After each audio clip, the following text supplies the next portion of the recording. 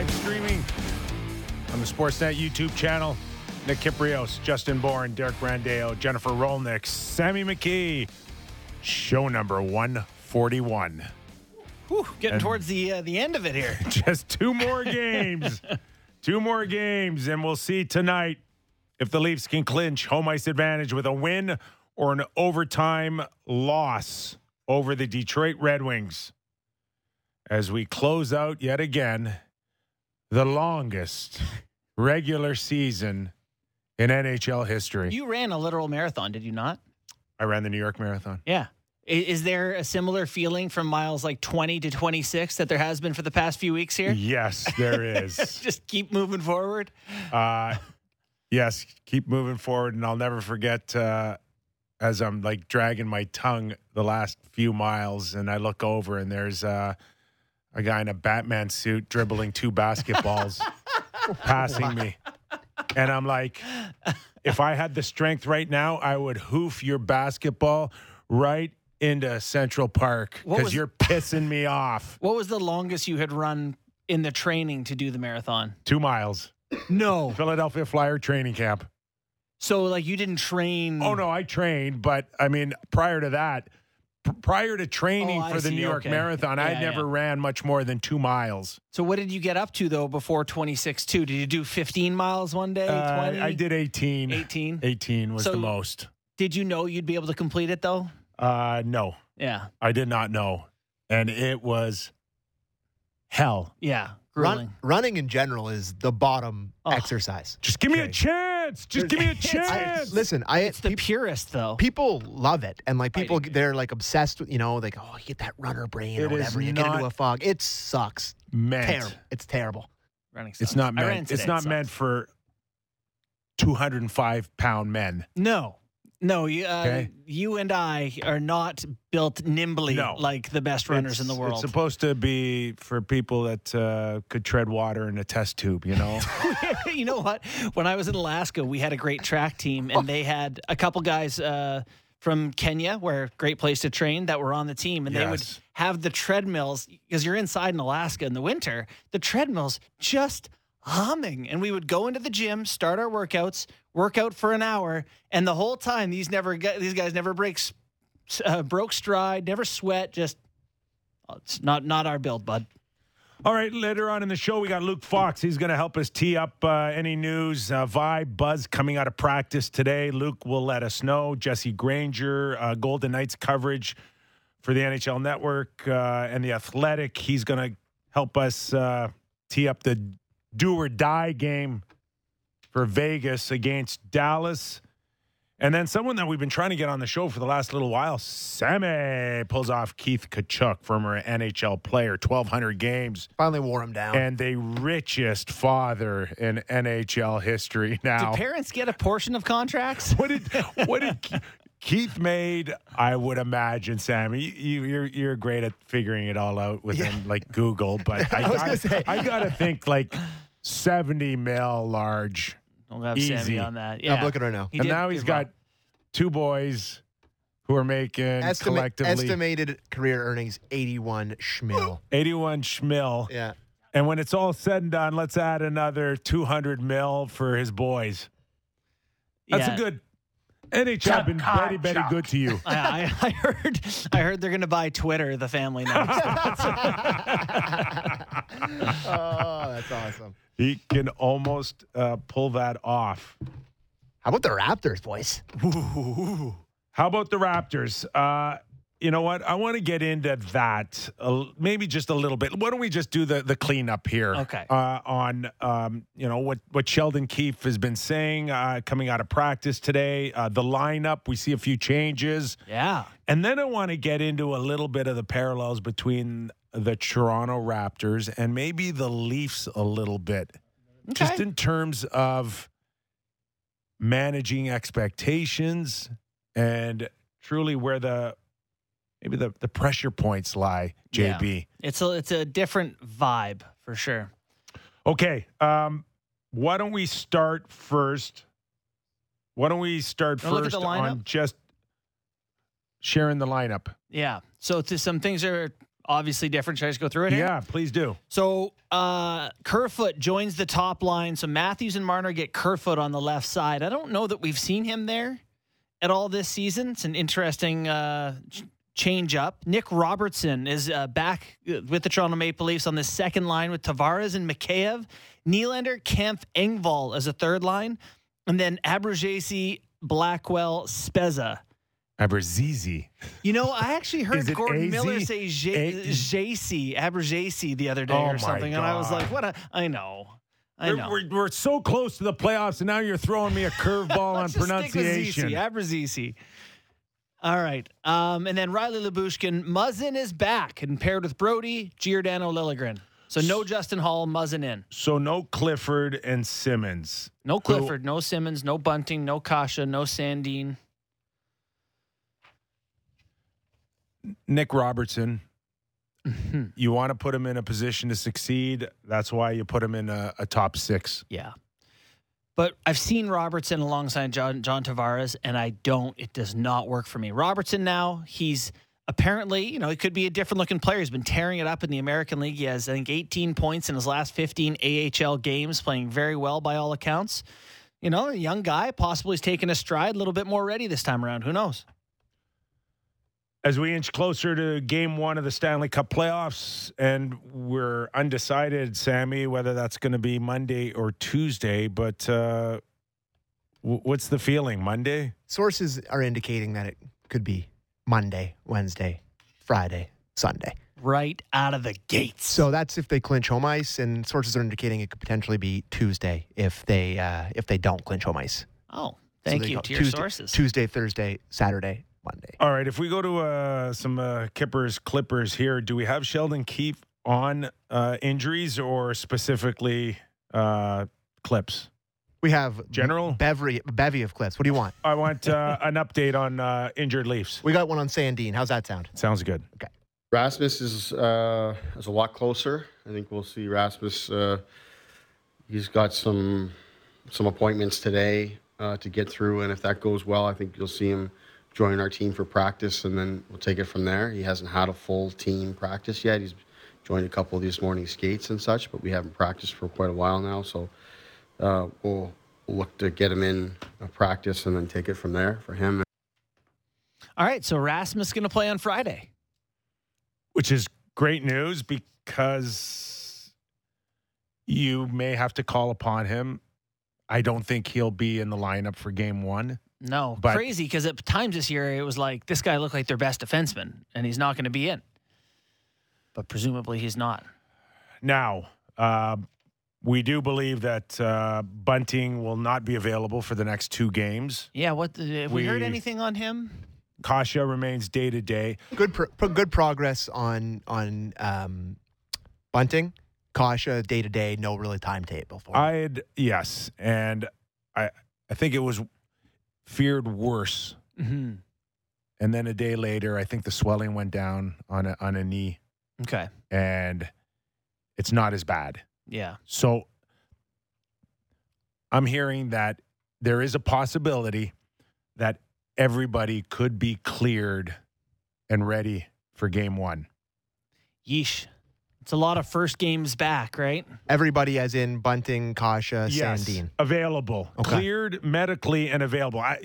Yeah. We don't know who he's going to decide on. Well, the first thing that has to happen is the cleared. And there could be a precautionary, let's leave Bunting out for Game 1, mm-hmm. but I don't believe that's the case. It is heading towards, if you want him, he should be available. 6 or 7 days from now, Bunting could play in a hockey game. Well, that would be great. I mean, you see how quickly the depth falls off for this team up front. I mean, tonight you have Abruzzese and Robertson are in the lineup because you're missing Bunting and Kasha.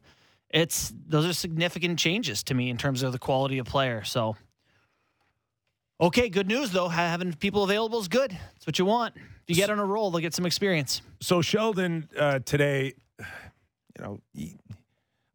he has been a very honest guy, right? And sometimes it's got himself into trouble. Yeah. I was kind of surprised to hear him. And again, this is all led.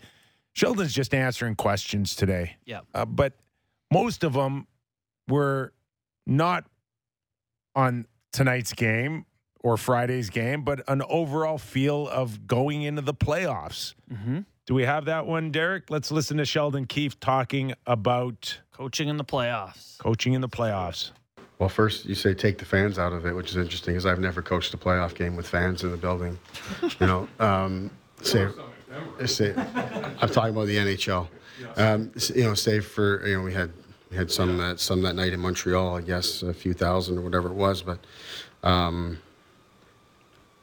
the competition is that much harder, of course, at this level. But the emotions and the swings in a series and all those things, the preparation, there's a lot of similarities.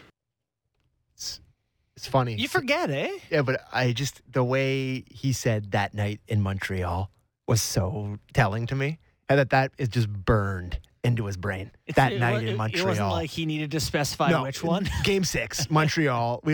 Dermott, spin and move, Kotkaniemi, top corner. But it's just hilarious to hear that night in Montreal. It's almost like a song.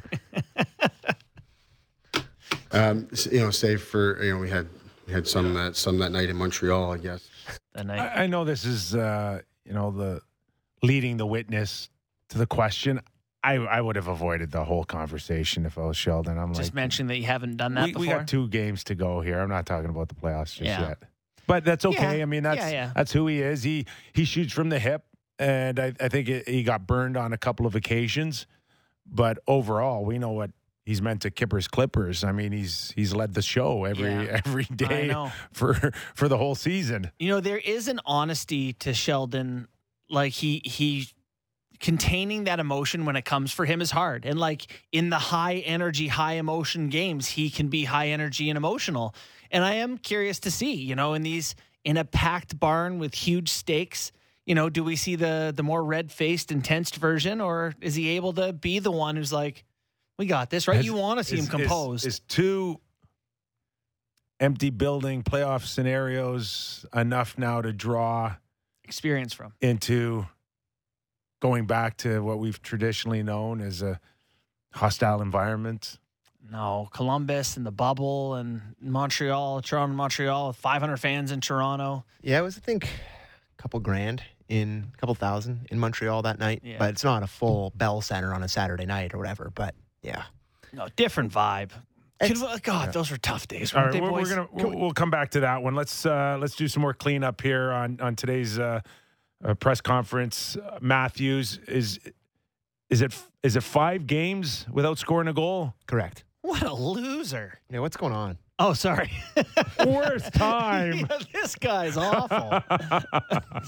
Sammy, are you going to be crushed if he doesn't hit 60? Okay. I will be upset that he doesn't hit 60 because it's a big milestone, but I will also be very crushed if he doesn't hit 60 because it means he didn't score in 7 straight games heading into the playoffs. That would be the more concerning side of it for me. This is a guy that... I don't know, if you're going to have a poorly timed, just random drought, take it now, right? Well, I guess there's that side of it, but there's also the side of it that, the Leafs, their best player hasn't scored in 5 games, doesn't look like he's 100%, and the team that they're playing in the playoffs is shooting 8 goals in the net every night. Hasn't played in 2 weeks. Their goaltending looks great. Like, it's just... Playoffs are weird and stuff always flips, but the way things are trending at this very moment aren't the most encouraging thing. But I think for everybody's sake, for everybody's sort of mental well-being heading into the playoffs, I think you need to see Matthews shoot a couple in the net over these next 2 and just kind of get that mojo going. Get Scotiabank Arena rocking again. Get them cheering for 60. Like, you need that mojo heading into the playoffs. And you're playing the crappy Red Wings with nothing to play tonight. And Dalkovich going, I think. I got a feeling it's got to happen tonight, no? Yeah. All right, let's see if Sheldon feels the same way as you do. Yeah. I mean, he's a guy that's used to scoring, and feels good when he's scoring. I looked back on the Florida game, his first game back, and look at some of those chances that he had, and that's what I look at. I don't know how many shots he's put on the net since he's come back here, but it seems significant. So it's a matter of time. So I imagine he'll be going tonight, and we'll hope that one falls for him. But as long as his legs are moving and he's working on both sides of the puck and he's generating chances, I think that's all that he's looking for. And he has enough confidence in himself that, goals will come, as we've seen. That's a weird Sheldon Keefe thing, by the way. He refers to pucks going in as falling. Isn't that a basketball thing? Yeah, it's because he talks to his boy Nick Nurse all the time. I guess. Yeah. Anyway, Yeah, I don't think I've ever really get one to fall. I want to drop. You know, I like get one to fall. yeah. I like those crossboard things. All right.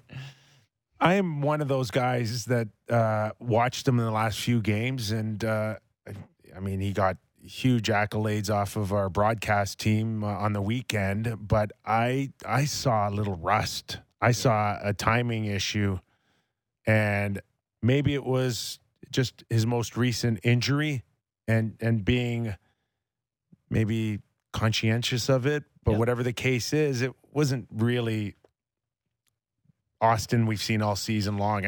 I'm with Sheldon. I think with 60 on the horizon and a Mitch Marner who's also very conscientious of a century mark that few in Leaf history have been able to reach, I think it's just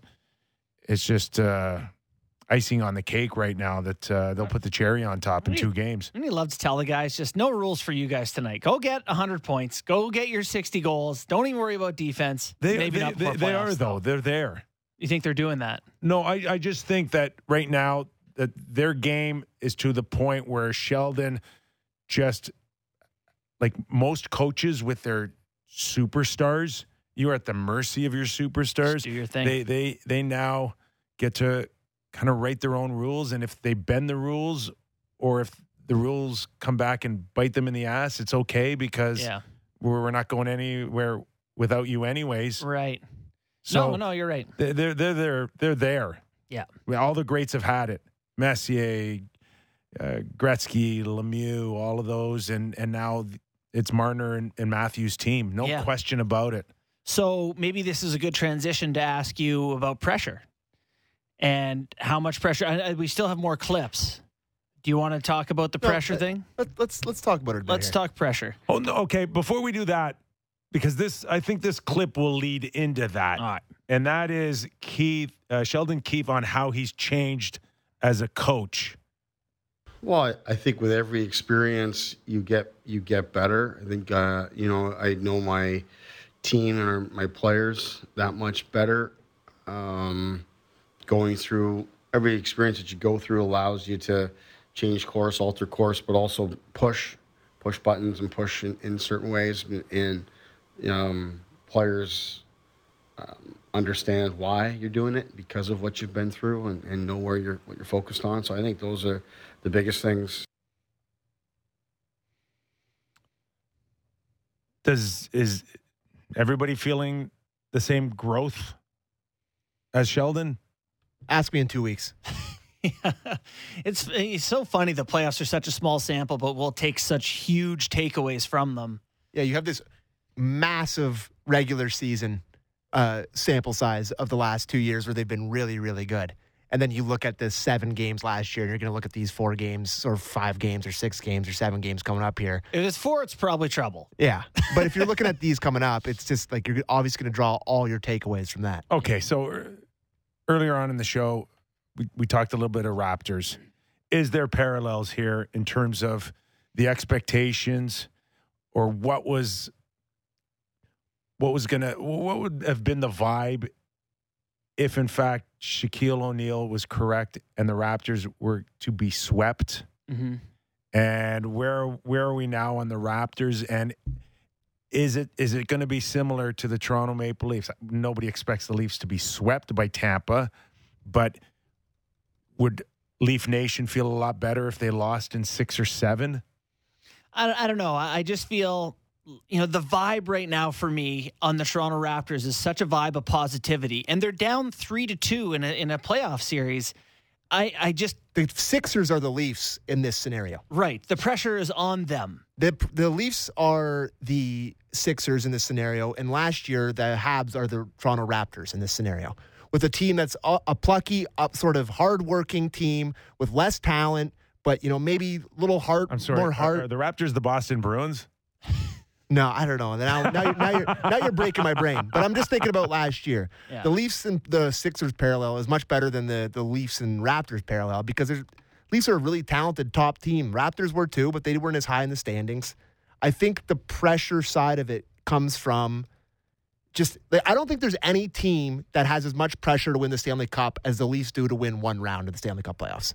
Yeah, I think that's... Can you dispute that? No, it's totally fair. And I do feel like, they haven't played a game yet. And it's squeaky bums all over town for the Toronto Maple Leafs. There's not excitement the same way there is the Raptors down 3-2. People are like, God, we're bumping fists coming out of studio at the Raptor show. Like, we're also talking about a team that should be done right now and went into Philadelphia without Freddie, who's arguably their heart and soul. Yep. And they still found a way to kick their ass and bring it home. Yep. Like, what would the equivalent be for the Leafs? They lost Freddie. Who do you lose? Marner? If you lost Marner, would anybody expect you to still beat the Tampa Bay Lightning? But if let's say they fall down 3-0 to Tampa, this happens. They go in without Marner and they win Game 5 in Tampa, and they're coming back to Toronto down 3-2. Yeah, it's still like this. Oh no, 100%. There's still Fear City. That's the problem with this, with what's happened in the last however many years where they've lost in the first round. I am, diehard Leaf fan. I have so many people in my life, and Borny nailed it. No one's really excited. It's like I am pure dread for next week. It's like just a march. It's a march towards an anxiety-filled week. It is, because you've watched a team make strides. There's growth in everybody in the lineup. And not only just with your superstars, where Matthews and Marner have taken it to another level, but how about the growth that you've seen out of Mikheyev and Engvall? And you're sitting there going, like, why aren't we facing like a 14th or 15th seeded team? Why do we get the Stanley Cup champions who look like... That is a big part of it. That's a huge part of it. You're right. If they were playing whoever, Washington, they'd feel better. About how you feel about the Leafs, Sammy. This is about, oh my God, we're facing Stamkos, Point, Hedman, and the best goalie in the world in Vasilevsky. But that's enough to throw you off. But it's also how you feel about the Leafs. It's that too. It's that they haven't, but the thing with teams that haven't broke through is that you don't until you do. And Tampa Bay was this team. Tampa Bay lost in 4 games after winning the President's Trophy. And the next year, Vasilevsky's a choker. The team's too concerned about flashy play and passing the puck around and all that. And then they get through. So it's not to say that you can't, but there is a feeling of dread and doom, I think, and pressure. That's what pressure feels like. So who has the most pressure on them? Is it people in the front office, people on the ice? Who do you see as facing the most pressure to have success in the playoffs? Yeah, for me, that would be a management thing. Yeah. And I can't tell Kyle you specifically. I can't tell you definitively that I believe that if the Leafs do not advance, that this would cost Sheldon or Kyle their jobs. I'm not there, and I don't even think they're there. My first thought is that even if they do lose, that Brendan will want to protect Kyle and Sheldon. Think so. Yes. Unless they get swept. No, unless the outside pressure, i.e. the fans, i.e. the media, it gets so overwhelming that he feels like he's going to have to. Yeah.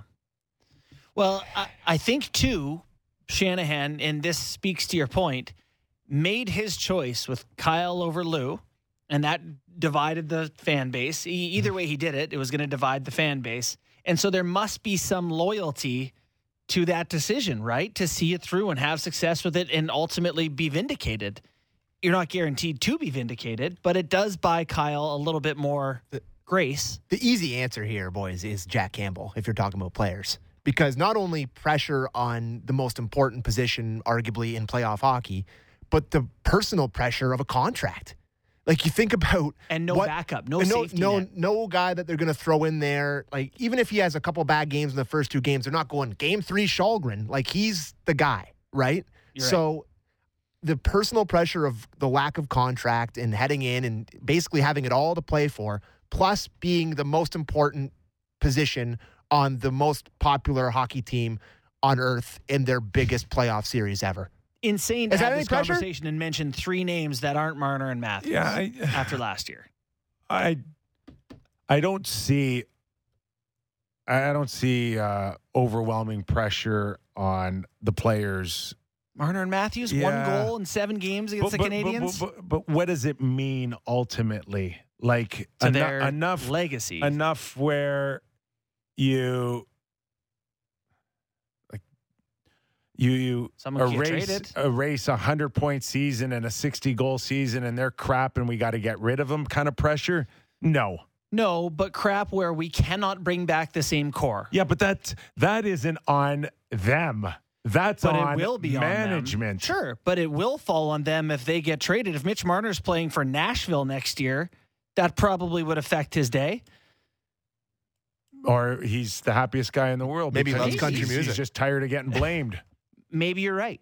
Right? Yeah. So I'm just saying that these guys have proven that they're great players. Yes. And you're right. Nothing should change between now and even a first-round loss. They will stay great players. No doubt. And maybe a move to Nashville for Mitch will be welcomed after 6 or 7 years of feeling underappreciated or overshadowed or, kicked in the teeth by a fan base who from day one said I was overpaid, which he just shoved it right down their throats all season long.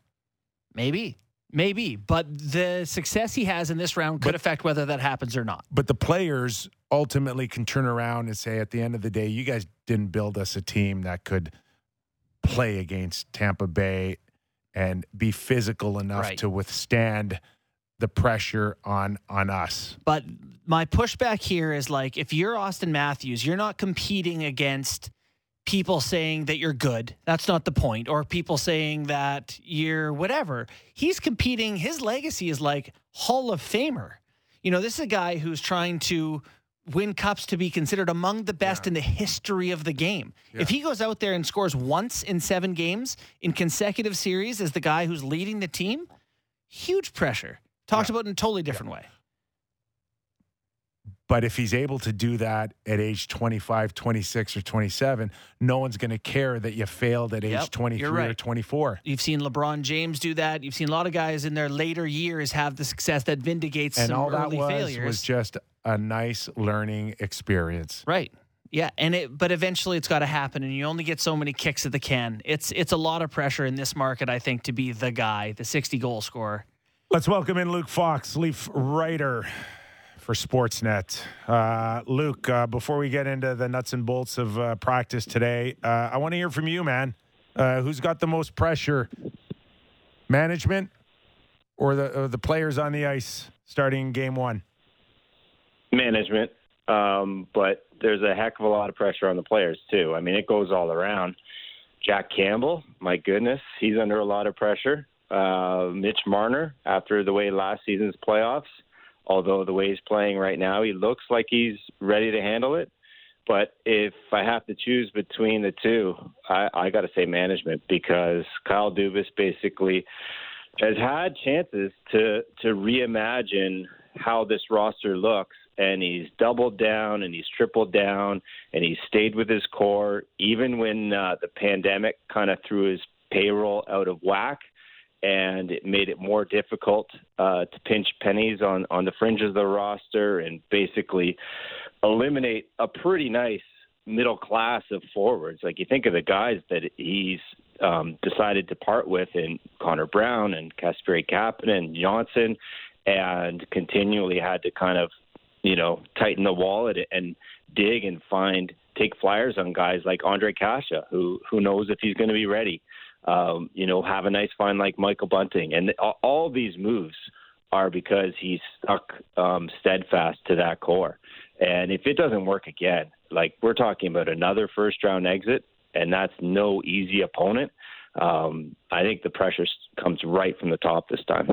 Yeah, the players on the ice are in an interesting spot. It seems like there's been a bunch of injuries, bunch of people trying to get back and healthy and in time. Jake Muzzin, one of those guys, going to make a return. Who do you expect to see before the end of the season? I know, as we mentioned, Muzz getting in. Is Sandin going to play? Kasha, Bunting? What are your expectations? I'd be shocked with Kasha just because they're being so cautious with him, and he's hardly practiced with the team at all. They are really kind of using kid gloves around him. A valuable player, though. It would be, and his fearlessness and the stuff he does on the ice, I think, would lend well to the postseason. Rasmus Sandin, I would expect him to play in that finale Friday against the Boston Bruins. I think maybe he'd even be ready for tonight. It's just the fact that team was traveling and he wasn't traveling, and they've hardly got any full practices. He's just participated in a couple morning skates. So I think with a few days off between the Detroit and Boston game, they'll get him in some practices, and I would expect him to get in that game, which will be an important game because he's been so off for so long with that knee injury. And for a young guy, like, to get up to speed, I think getting in that game, even though hopefully that'll be essentially a meaningless game, I think it'll be meaningful to him to get reaccustomed to the NHL pace. I don't know who else we're talking. Bunting isn't playing this week, but from what it sounded like from when he suffered the leg injury there, it sounds positive. You know, the fact that they're not talking about he's out for a long time. Usually when Sheldon Keefe says that a guy's going to miss some time, it's been like 4 weeks, 6 weeks. So he could be available for round one, which is a huge bonus for the Leafs. Jake Muzzin is a really interesting case. He's playing tonight, but I found it kind of curious that he went on that 3-game road trip and didn't play a single game. And there seems to be something off with him. And it's kind of been that way all season. But the fact that this is a new injury, they don't want to tell us what it is, but it's not concussion related. The mind wanders at what it could be because he plays such a hard game, and seeing him pull up lame in the Montreal series with the groin, you wonder if it's a wear and tear injury, and that wouldn't be good for him. So hopefully they get things sorted as best they can because playoffs could start in 6 days here. It could start Monday. I'll throw this out to anybody that wants to take it.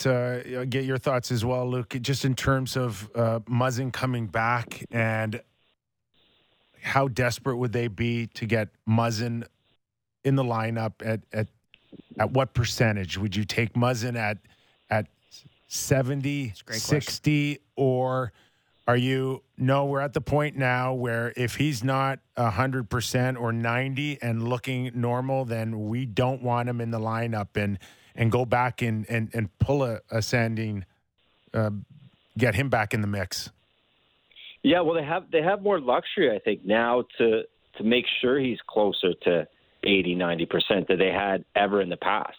I think in past seasons they would have to play him at 50%, but they have that luxury now because they went out and got Mark Giordano, who's really helped out. So I think it's afforded them a little bit more of a luxury. But if Jake Muzzin comes to you and says, I want to play, and the medical staff, they ask the medical staff, is he okay to play? And they say yes, he's going in. Like, Sheldon Keefe has said, there's 4 guys that we're not taking out if they're ready to go. And that's Riley, Brody, Muzzin, and Giordano. And then it's, if everyone's healthy, you got to fight for those other 2 spots. Yeah, that's going to be a fascinating storyline to watch because if with Muzzin in, there's some real decisions to make between Liljegren and Lyubushkin. Hall's not in tonight. Hall's not in tonight. Who's got the upper hand, Liljegren or Hall? JB? No. I want to know from Luke too. I don't know. Okay. I'd say Hall, but right now, just because he does some things, like he's really important to the penalty kill, but Liljegren's come on strong, and the chemistry that Liljegren has with Giordano is really quite something. Like that Washington game, they tried Giordano with Brody, who he's has the familiarity with from Calgary, but Giordano said that they were rusty together because he had gotten used to targeting Liljegren's right shot and Brody's a left shot. So they haven't had that many reps together, those guys, recently. And Liljegren and Gio had some quick chemistry. I think the edge goes to Hall, but what you might find is it depends on how game one goes. Like that's the luxury they have now, is they might need to adjust on the fly. Like just because the 6 you see in game one might not be the 6 you see in game 2. The rest of this group here, like looking at the lineup, is there any chance we see like a super line like Nylander, Matthews, and Marner? They've used them a little bit more in the recent going here. Do you get the sense that the coaching staff likes that group? I mean, obviously I like it. I guess how it affects the rest of the group, I should say. Yeah, I would say they don't prefer it. Yeah. But if they're trailing, or when you guys watch the games, like sometimes if it's right before a buzzer or coming right out of a TV timeout or right after they've killed a penalty, they do that as kind of like a little bump up shift and have a little power line for quick spurts. And that's also a way to kind of get a few more minutes out of Nylander, especially if he's playing on that third line, which he has been for a while now. But ultimately, you want to spread it out a little bit more, especially if going against Tampa, right, that are going to come at you in waves. If you put them all on one line, that just gives them their top pairing, which is, just deadly. You want Hedman always going against your best guys. No, I think you want to spread it out a little bit more, but be selective and pick your spots where you promote William Nylander up there and give him a look. You think Matthew Nyes is watching tonight? Nick Robertson going, look at that guy playing in my spot. Yeah, or Nick or Abruzzese getting the top line call at the beginning of the Washington game. It's like, yeah, that could have been him. Good on Robertson. The fact that he's getting another crack here. To be honest, Nick, like I came away with that little look he had before the trade deadline, thinking that he needed more time to groom. Heck of a player, heck of a shot. I think he's going to turn into something, and I think people need to realize that his brother didn't peak till a few years from where Nick is now. So be a little bit more patient with this guy. Hopefully he can grow a little bit, bulk up a little bit. But since he's got a few more weeks here with the Marlies, he's over a point a game. He's pumping in goals. They have him trying him on the penalty kill, like trying to push him into more of a two-way forward, because coming out of the OHL, he was just this power play monster, right? And they're pretty good on the power play. They're kind of set there. So they want to round out his game a little bit more. Great opportunity for the kid, though, in these 2 games, and let's see. But, yeah, that's a heck of a choice by Matt Nyes to not jump on a Stanley Cup, dreaming team and stay in school. Last personnel question for me is just, does Peter Mrazek still exist? You know what? Robidas Island?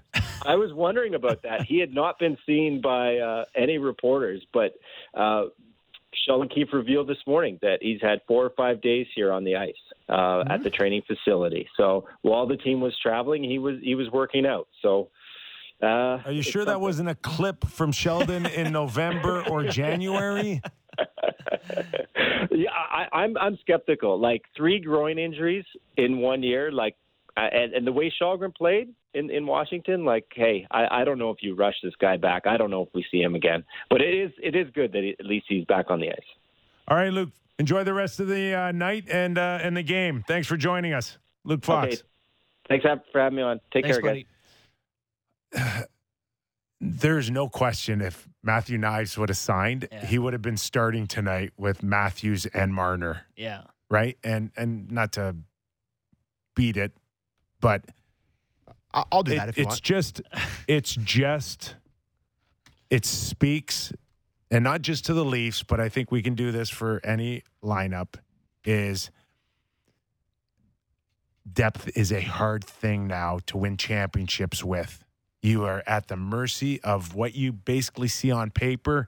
And if a few guys go down, i.e. Bunting and Muzzin, man, that changes the whole dynamic. Mm-hmm. If war of attrition here, who could stay healthy, who can live through and play hard and be successful at 60 or 70%, who bails at 60 or 70%.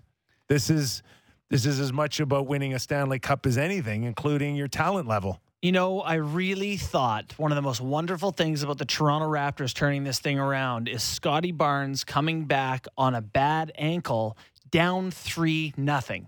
You know, Kid is unbelievable. But, you know, Bobby Bond, broken leg, back. But down 3-0, it's easy to be like, you know what? Why am I going to risk it for this game? We're going to get swept. I have the whole summer to recoup. Why make it worse? And he tries to come back and play. And not to be that guy here, but Ben Simmons didn't exactly do that. No. I don't want to get into the whole thing, but he didn't do it for his team down 3-0. Scotty Barnes did. My question then, Kipper, is like, you know, did you miss many games? Pete, you can play through stuff, right? Like there's a real thing, and I think it's going to be interesting for this Leafs team. Is Bunting going to be able to do it, and should he come back? You know, trying to do that calculation. Is 62% good enough to play? 71%? Yeah. I didn't miss a game for 10 years. The Leafs have been good, and they've battled, and they've got points on the road. But a healthy Kasha would just take them to another level in the playoffs. Totally changes things. It is a layer of depth. Yeah, depth. Their PK misses him too. They need him in a perfect world, and it just. Look at his history. Look at what he's gone through. Look what he's going through now. You can't ask him How to can play. you ask him to play every other night? How can you ask him to play? Period. Or play at all? And against a rugged team that, like, he hasn't played and they're red hot. And it's just talk about you'd be watching him like this. every I shift mean, you'd be terrified. So, but you want him out there, and I'm sure he wants to be out there and show he can play. And it's just Even if we look back at the Raptors, like I don't follow them, religiously, but did I learn a little bit about a basketball player last night named Precious? yeah, you did. Okay, yeah, man. I didn't know. Yeah. I didn't know Precious before. I'm like, okay, how did we treat Joel after Game 3? Oh, like he was a king. Unbeatable. Yeah. Can't be stopped. Mm-hmm. This guy's killing us. And now, Yeah, Precious took it to him. Do you guys want to know Precious's siblings' names? Very much so. Okay. God's Gift, Achua. Promise, Achua. Grace, Achua. God's Will, Achua. And Peace, Achua. Did you tell people your name is God for short? What do you? those are pretty cool. Oh, my God. Imagine walking over, like, hey, what's your Hello, name? I'm God's Gift. I'm God's Gift.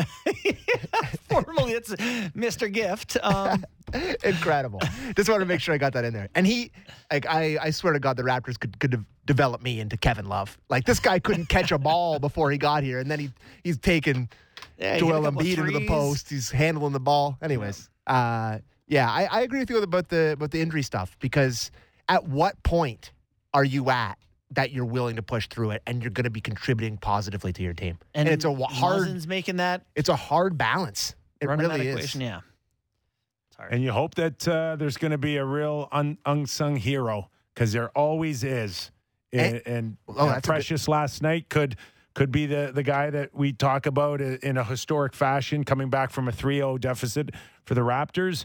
And you hope that there's someone on the Leaf roster. And hey, listen, Kempf, Engvall, one of those guys. It could be Nick Robertson. Just score a couple of goals. Could be. Because you're pressed in, because you're forced to use him. And the next thing you know, he's got a moment with his shot, and he gets a look. Ping. And it's like, okay, the guy that you completely wrote off that said wasn't ready, all of a sudden has 2 goals, and That's the difference.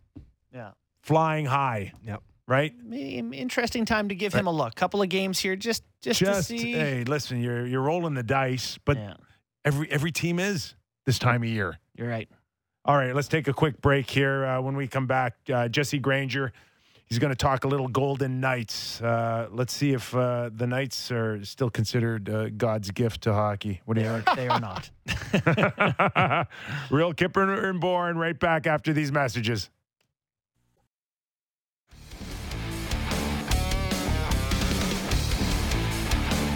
We're on. Come on, Sammy. First time we've had 5-minute breaks this year. Sorry, I got to remind you. All right, let's welcome in Jesse Granger, Golden Knights coverage for The Athletic, NHL Network, Vegas correspondent. Jesse, thanks for joining us. And if I would have asked you at the beginning of the year, give me odds, Jesse, of the Golden Knights being in a predicament where they needed the last game or two to make the playoffs? Yeah, it would not have been very high. I mean, this team not only have they made the playoffs 4 years in a row, but they've coasted into the playoffs all 4 of those seasons. I was kind of saying over the last couple of weeks, it was fun to cover a push for the playoffs because for the last 4 years, the last month of the season has basically been meaningless. They've been kind of just meaningless games. They're at the top of the division. They're well inside the playoff picture. We're just waiting for the playoffs to start. So, this season has been full of new experiences for this team. Yeah, it's been new experiences, and it's been new as a hockey fan following along with Vegas. The soap opera has been real this year. What's the update on Robin Lehner? Sounds like he's out for the season. How did we get here? Yeah, so he is out for the season. He's set to undergo shoulder surgery. I'm not sure when that surgery will happen, but he's not with the team in Dallas. He won't be at these last 3 games, so he's definitely shut down for the year. It's been an interesting weekend, I guess last 4 or 5 days. Robin Lehner was playing with 2 very serious injuries, the shoulder injury and a serious leg injury as well. And he had been playing on those for quite a while. And to be honest with you, just watching him on the ice, he didn't look even remotely close to the goalie that I know he can be and the goalie that he was when he first came to Vegas. He just wasn't moving, especially when he was down in the butterfly. He just did not have any movement down there. And a guy that made his career playing angles, being in the right spot, being a blocking goalie that takes away the net and lets the puck hit him in the chest, and all of a sudden he's reaching for everything. It was pretty clear that he wasn't healthy. Pete DeBoer laid the blame at his feet in the loss to New Jersey last week, and then played him against Washington, and then pulled him after the first period and told everyone he was healthy. And I think Robin was trying to play through those injuries. It wasn't working. He wasn't playing at his best. And when you're not playing at your best and your coach is kind of laying the blame on you and telling everyone you're healthy, it's easy to see how you can get frustrated. So after trying to play through those injuries, Robin finally decided the best thing was just to shut it down and get the surgery that he's needed for a while. Part of the drama of this week was the Golden Knights kind of denied that initially, and it was because they needed him to back up Logan Thompson in the game on Sunday against the Sharks. As to why, I'm still nailing that down. I was kind of hoping to have it nailed down before I came on with you guys, but I do have a story coming out here, hopefully in the next couple hours, that will explain it a little deeper. But it is believed to be salary cap related, which is not surprising considering all the gymnastics the Golden Knights have gone through this season. So we are down to a hockey club asking a player who is unhealthy or injured to still play. Is this where the split is between Robin and management? Is that basically what we're looking at? Is a team asking a player hurt to continue to play and a player saying no? I think to be honest, I think it's more complex than that. I think there's some intricacies there because it wasn't long ago in March that Frank Saravalli reported that Robin Lehner had a broken kneecap, and Lehner sought me out in the press box. He came and found me and told me, and then he did some lunges and showed me. He said, "Look, I don't have a broken kneecap. I'm not done for the year. I am going to play." I know it's Lehner made it known that he wanted it to be known he wasn't out for the season. So this isn't a player who suffered an injury and said, "Man, I don't know if I can go," and the team told him, "No, we need you. You have to play." Robin has wanted to play through these injuries, and in terms of the game the other night where he backed up, I do think it's a messy situation. A guy who decides he wants surgery and the team says, "No, we need you to back up one more game." But at the same time, I do think it's important to note that Lehner had played 9 games with this injury. and he had played a game just earlier that week with this injury. So it's not as if the team was asking him to, like, it wasn't a fresh injury, and the team said, look, I know you're hurt, you can't go out there, we're going to need you to back up this game. If Leonard needed to go in that game, he could have. He had been playing on this same injury with the same severity for quite a while. So yes, it's messy, but I also think there's some intricacies to this. It's not quite black and white. Well, the new injury seems to be the emotional one that came from his coach saying he's healthy when he's not, which kind of exposes him, and then pulling him after giving up just one goal. Could those guys both be back together next year? Is the relationship between DeBoer and Leonard salvageable? I don't know. As of right now, it doesn't seem that way. They're clearly at odds. Pete was asked this morning about Leonard. This is the first time this morning in Dallas. It was the first time Pete has spoken since the team announced Leonard would have the surgery. And Pete said the statement speaks for itself. I'm worried about the 20 guys who are here battling with me, which is not what you would expect from a coach at all. You'd expect him to say, we're hoping Leonard's surgery goes well. He's going to be a big part of this team moving forward, something like that. So, and I kind of contrasted it with. So I use Mark Stone as another example because Mark Stone is another, like Robin Leonard, very talented player who is clearly playing through injuries and is not playing well. Mark Stone, since returning, has 0 points in 6 games, and that's obviously very unlike him. It's pretty easy to see why. When Pete was asked about Mark Stone the other day, he said, you know what, there's not much not to like. He's our captain. He's playing through. We know it's tough to jump back from injury this time of year where everyone's at game speed. That's the way a coach normally answers a question like that. Meanwhile, when he's asked about Robin Leonard, he says he's healthy, he's fresh, he's got full of energy. I really don't understand what Pete DeBoer has to gain to say that Robin Leonard is healthy while watching his starting goalie struggle, and it's clearly because of injuries. I personally don't know. Now, can it be salvaged? This is hockey. There's disagreements all the time. You guys, I mean, it happens on every team. Could they salvage it? Absolutely. Right now, it doesn't seem likely. Does that not really fall on how their owner, Wild Bill Foley, takes all of this in? When you think about this hockey club from day one, their first season should have been this season, and it should have been the other way around. Benjamin Button franchise. They're going backwards. Now it's a tremendous disappointment for him who had Stanley Cup aspirations.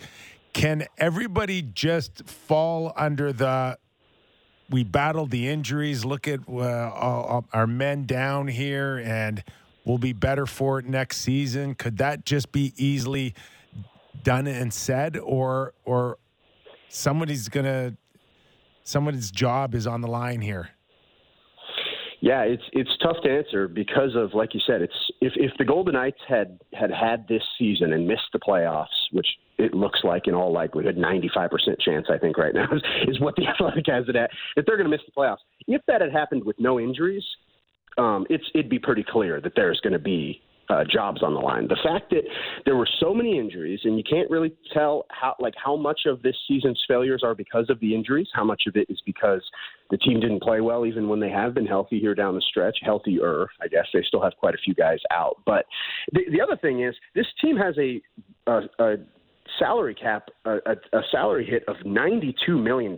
That's more than $10 million over the $81.5 million ceiling. So we don't even know what this team would look like if they were fully healthy, because they'd have to get rid of quite a few of these players, right, or one big player. So it's hard to say, well, if the Golden Knights were healthy, they would have made the playoffs. They would have been great. We don't even know what that team looks like.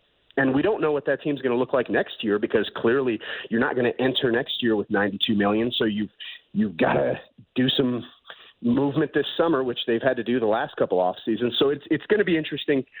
What I do know is Bill Foley is very aggressive as an owner. He is not – I would not describe him as patient. He wants to win, and he wants to win now. And I think if you look at the firing of Gerard Gallant, if you look at some of the moves they've made over the last couple of years, it shows you that they will not sit on their hands and just hope that the team gets better. They have made big moves every offseason. So if this team doesn't make the playoffs, My gut tells me there will be a move of some kind. It's up to Bill Foley to determine, is the front office more to blame here? Is it Pete DeBoer? Is it just the players not showing up? It's going to be a tough decision for Bill, but I do think that if this team misses the playoffs, the most likely outcome is there is some kind of move made by Foley. Has Jack Eichel lived up to expectations? You know what? It's tough to. I have a hard time crushing Jack Eichel right now. He wasn't very good against San Jose. He was out pretty much every time he was on the ice. The Golden Knights were stuck in their own zone. His underlying metrics in that game were awful, like unbelievably awful. Like I had to double check to make sure that number was actually right. Yeah. But at the same time, he leads the Golden Knights in goals since he was activated.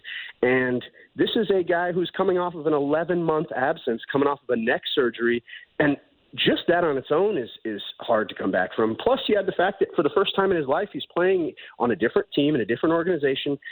I watched Alex Pietrangelo, a veteran who knows this league and has won in this league. I watched him come to Vegas, and he struggled to integrate into this system. Though his first regular season in Vegas, Golden Knights fans were worried about that contract. It took him some time to adjust. Then the playoffs rolled around. He looked great. He was the best player on the ice in that series against Colorado. Max Pacioretty had a similar kind of timeline when he came to Vegas. He struggled right off the bat. I do think these players need an adjustment period. So Eichel's going through that adjustment, plus he's coming off surgery, plus he hadn't played in 11 months, and he still leads the team in goals. So I don't think Eichel's been the superstar that the Golden Knights hoped they were getting, but I also think expecting that right away is not really fair. It's also, you have to take into account, he's played with a million different players in the small time he's been here because they're constantly going in and out of the lineup and rotating lines. So, no, Eichel hasn't been as good as you'd want him to be, but I think there are plenty of reasons, and I think you take what you get, and then you say, okay, with a full off season, with hopefully a healthy Mark Stone and Max Pacioretty, next year is the year that he absolutely needs to be the superstar that they hoped. And if not, then you can start questioning him, in my opinion. We're joined with Jesse Granger, Golden Knights coverage for The Athletic. I'm with you, Jesse. Time is on Eichel's side. But when it's all said and done here, injuries aside, cap implications aside, if I go full circle here on the goaltending, will this come back and rear its ugly head on the debate of choosing Robin Lehner over Marc-Andre Fleury? If the Minnesota Wild go on and Fleury's a part of that, I mean, what does that do for the fan base when they revisit this? Well, yeah, I mean, I would say they'll be more upset, but I don't know if they can be more upset than they already are. They're already there. Yeah. I think I've kind of been saying this from day one, from the moment they traded for Robin Lehner. It seems like the way they've handled the goaltending has been a mistake. It seems I can't go any other way than this has been a mistake. I think the thought of trading for Robin Lehner from Chicago, I think it made a lot of sense. It's a goalie who has shown really good numbers. He's been consistent. He's not getting a chance because maybe some GMs are worried about some other issues, and you can get him for less than market value. You can get him at a decent contract. I think there were a lot of teams out there that probably should have taken a chance on Robin Lehner. Just not the team with Marc-Andre Fleury. The Golden Knights weren't in a position where they were searching for a goalie and they couldn't find one. They had the guy, the franchise, the face of the franchise, the anchor of the locker room, the best teammate in the NHL. They had him. And it just seemed like this team should not have been the one to take a chance on Robin Lehner. I think Robin Lehner is a great starting goalie. I just don't know if he's as good as Marc-Andre Fleury, and it's kind of bared out that way. So tonight, Vegas gets Dallas, huge game, obviously season on the line. How do things stack up for this Golden Knights team? You like their chances of getting by and giving themselves a chance? Man, it's tough to tell. They've been so up and down lately. They just have had no consistency. They've had games where they looked great. They smoked Calgary up in Alberta, something that they've struggled to do just not that long ago. They beat a really good Florida Panthers team, but they've also lost to New Jersey and San Jose in the last week. So this team is very inconsistent. I think the first goal matters for the Golden Knights. I mean, the first goal is important in hockey every game, but I think for the Golden Knights it matters even more. This team really struggles when they're playing from behind. The other team can sit back, not make mistakes, build a shell around their net. The Golden Knights really need turnovers and transition chances to score, and if they can get that first goal and they can make Dallas actually push for offense, I think the Golden Knights have a good chance of winning this game. If they let Dallas get an early lead and they let the Stars sit back and play solid defense and play safe and just chip the puck out of the zone, they're going to be in trouble. All right, give us a score tonight, Jesse. I'll go 3-2 Vegas, just guessing. Love it. So Vegas' last game is against?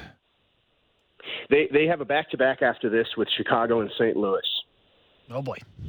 Still a lot tough. A big win. A big win tonight will leave a lot of meat still on the bone. Yes, it will. Well, we look forward to results as early as tonight to see if they can keep their season alive. Jesse, really appreciate your time. Thanks for doing this. Awesome. Thanks for having me, guys. Thanks, Jesse. Jesse Granger, The Athletic, covers great. the Vegas Golden Knights. What a squad to cover. Imagine being that was handed awesome. that. He was great. Are they not still, like, they're not back-to-back defending Stanley Cup champions, but the lineup still scares you. How can it not? Well, I know. There's still a world here where this team, they beat Dallas tonight. They get a lucky break on the way in. Oh, that goaltending. And this Thompson's been good. Logan Thompson's been good. 14-9. Never know. I mean, they're looking to draw Colorado at that point. 917 save percentage. He's been good for him. Go up against Colorado. Kemper poops his pants. Never know. Yeah, maybe. I love that story. shot. I love that story about Leonard I mean, in the it's press box. Yeah, Leonard goes up there and goes, Look at starts the doing knee. lunges. Look at my knee. I'm good. I can do lunges. Hey, I'll jog 2 miles if I have to prove anything to you. Let's go. Look what I can do. All right, Stuart. And no, it's a weird. move. There are some guys out there. They know exactly what's being said. And some guys don't give a crap, and others will be like, "No, I'm calling everybody I know to tell them that this isn't true." Well, it's like Kevin Durant can't help himself in the NBA. He's all over, like he's tweeting stuff about Charles Barkley today, right? Like, as Barkley criticized him, I don't even really know the details. He called him a ring chaser. Yeah. So, there's those guys. And I've been writing in hockey media for, 12 years now. Well, sometimes I'll write about someone and I'll get a DM from that person who doesn't appreciate it. Some guys read this stuff. Some guys don't at all. Some guys could care less what's being said about them, but there's guys who follow every little word. Oh my God, I've never really had true confrontations over my broadcasting That's career. incredible because you are abrasive at times. There was one year where this is like just a few years after we won the Stanley Cup, and Wayne Gretzky announced his retirement in 1999. And I made a couple of comments that Neil Smith didn't do enough to help him out, and he's packing it in because basically Neil didn't go and make some trades that could get him excited.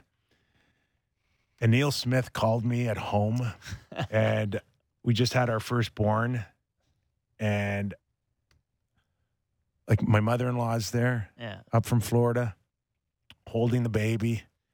And I get into the biggest argument with Neil Smith, and he, like, F-bombs are flying now. Couple MFers flying and around. I look over my shoulder, and I see my mother-in-law, and she's like, oh, her first grandchild's going to be raised by this monster.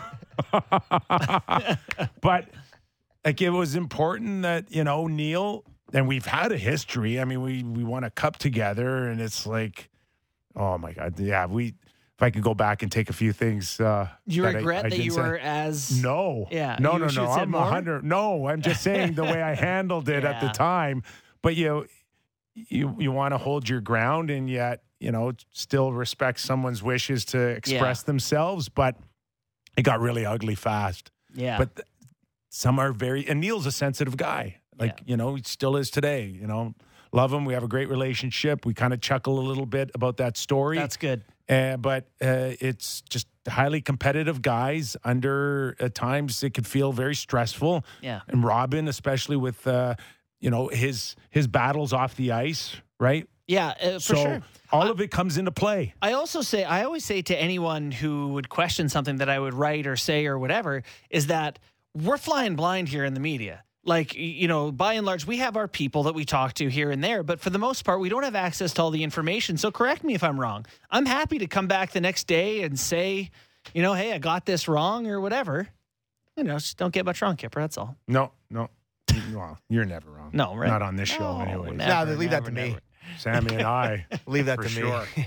Okay, we're going to take another break. We're not giving away Stanley Cup playoff tickets yet for the Toronto Maple Leafs, but we will be, right, Sammy? Yeah, we're giving you a chance to win Maple Leafs home playoff tickets on Real Kipper and Bourne, which is very exciting. I don't know if you've heard this or not, but the Leafs tickets are kind of expensive. And how about first playoff tickets against Tampa Bay? This Friday, be sure to be listening as we're giving away 2 pairs of tickets to the first Leafs playoffs games, 2 of them. All you got to do is be listening for the Leafs trivia question on the radio or on the Real Kipper and Bourne podcast, and then text the correct answer to 590-590. And 2 lucky winners will be chosen to head down to Scotiabank Arena and cheer on our Leafs. Hold on. 2 lucky winners? Mm-hmm. Like 2 sets of tickets? Yes. Winners will be contacted by Friday evening. We'll have more playoff tickets for you next week as well. Wow. All the details, head to sportsnet.ca/590. So, yeah, we're a pair of tickets to the Leafs' first 2 playoff games. Wow. Yowza! That's kind of cool.